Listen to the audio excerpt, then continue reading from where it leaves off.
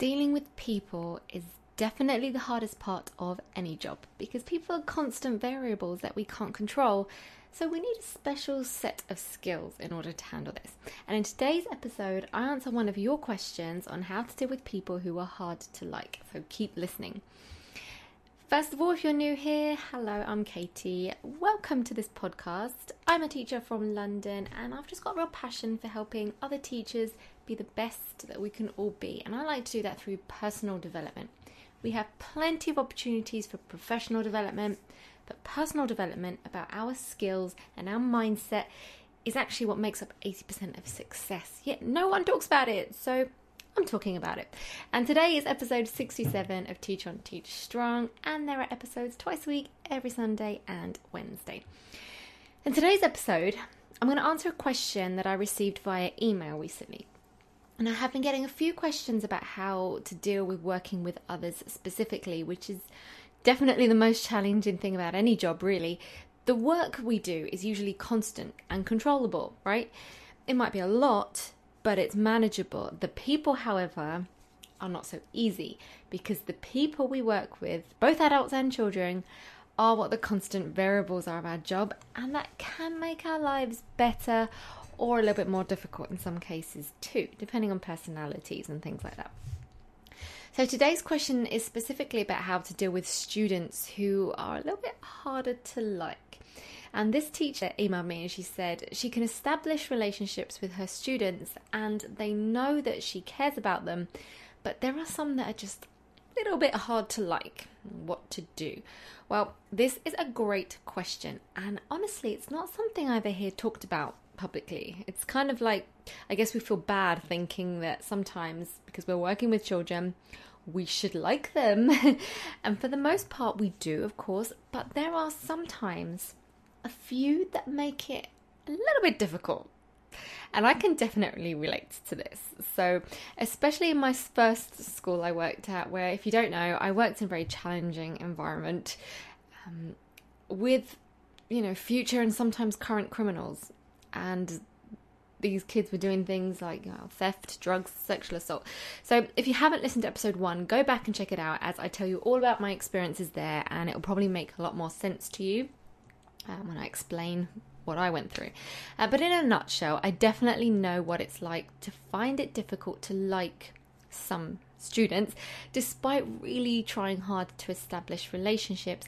Okay, my first piece of advice is to accept that it's okay to not adore everyone we come across.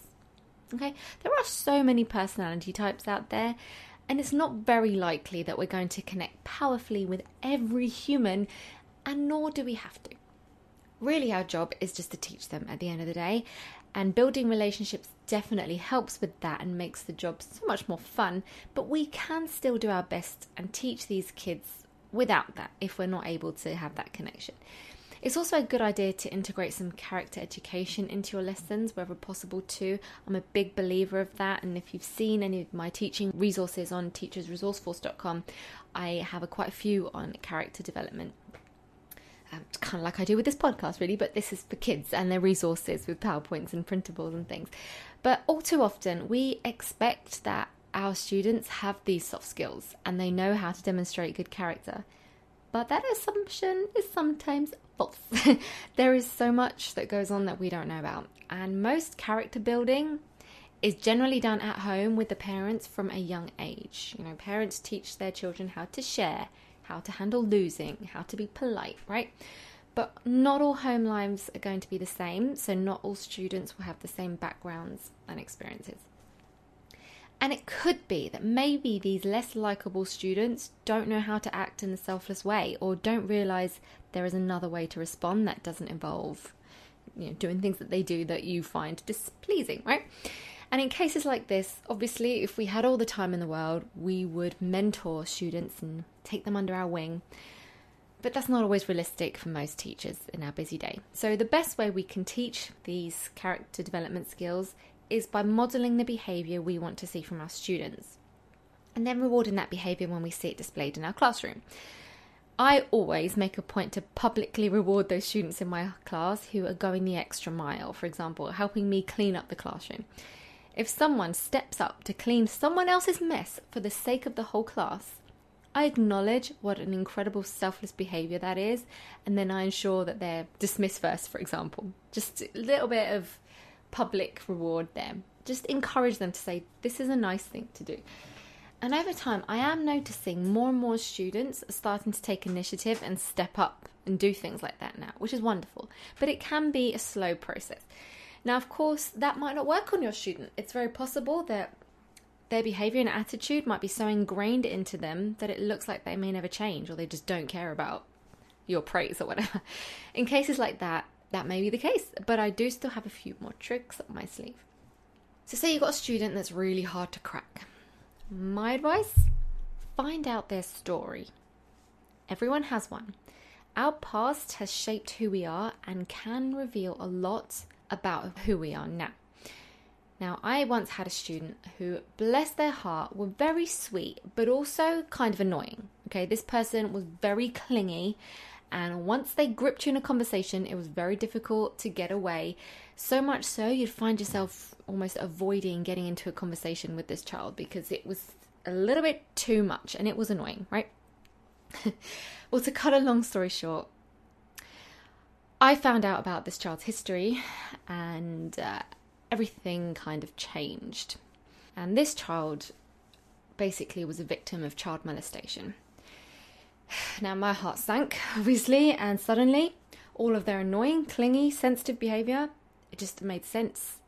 And I discovered a new fountain of empathy for this child, and because my perspective shifted and I was able to add meaning to their behavior, they no longer were annoying to me. No, not at all. In fact, I feel sick even thinking that about how I used to feel, because I started going out of my way to look out for them after I found this. And I literally took this child on my wing and I was trying to teach them resilience. And I just let this person waffle on to me for as long as they wanted.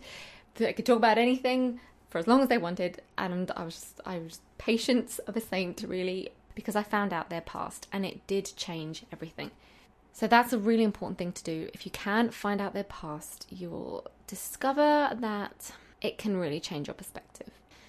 And if all else fails and none of the above is working, and every time you find yourself thinking negative thoughts about a student, what you can try is stop and ask yourself in your head, okay, before I start getting really annoyed here, quickly say 3 things that I like about this kid. Or what are 3 positive traits about this child? And that will help shift your mindset and see this person in a better light. So in order to make this process a bit easier in the future, I'd also suggest taking the time to try and get to know them and their interests a bit more. For example, you might not know that this kid that you're struggling to like is actually an incredibly talented basketball player. And though he's a pain in your lesson, on the court, he's incredible.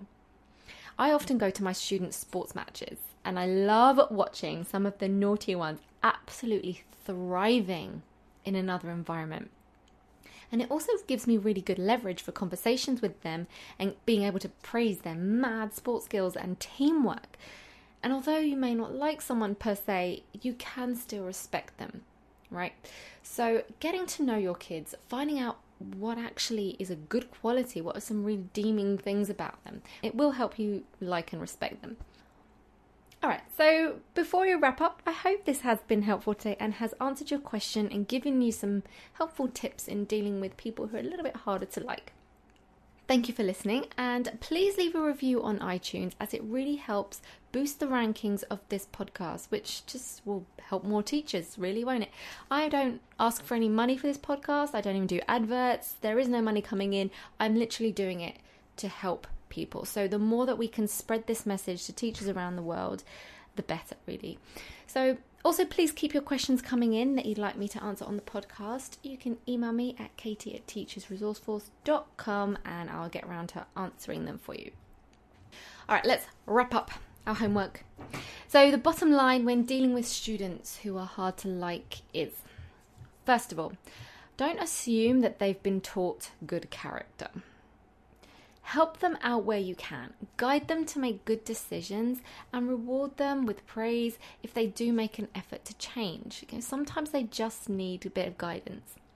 I'd also suggest looking into their backstory as much as possible, because so much can be explained when you know what someone has been through, and that may soften your feelings towards them a bit more. And finally, make an effort to get to know their strengths or hobbies so you can find the good qualities in them. Wherever you're struggling to like someone, just stop and ask yourself 3 things that you recognize or respect about them. There's absolutely no pressure to be close to every student we teach. Our role at the end of the day is to teach them and also help them to be the best versions of themselves that they can be. We won't win them all, but we certainly can try our best.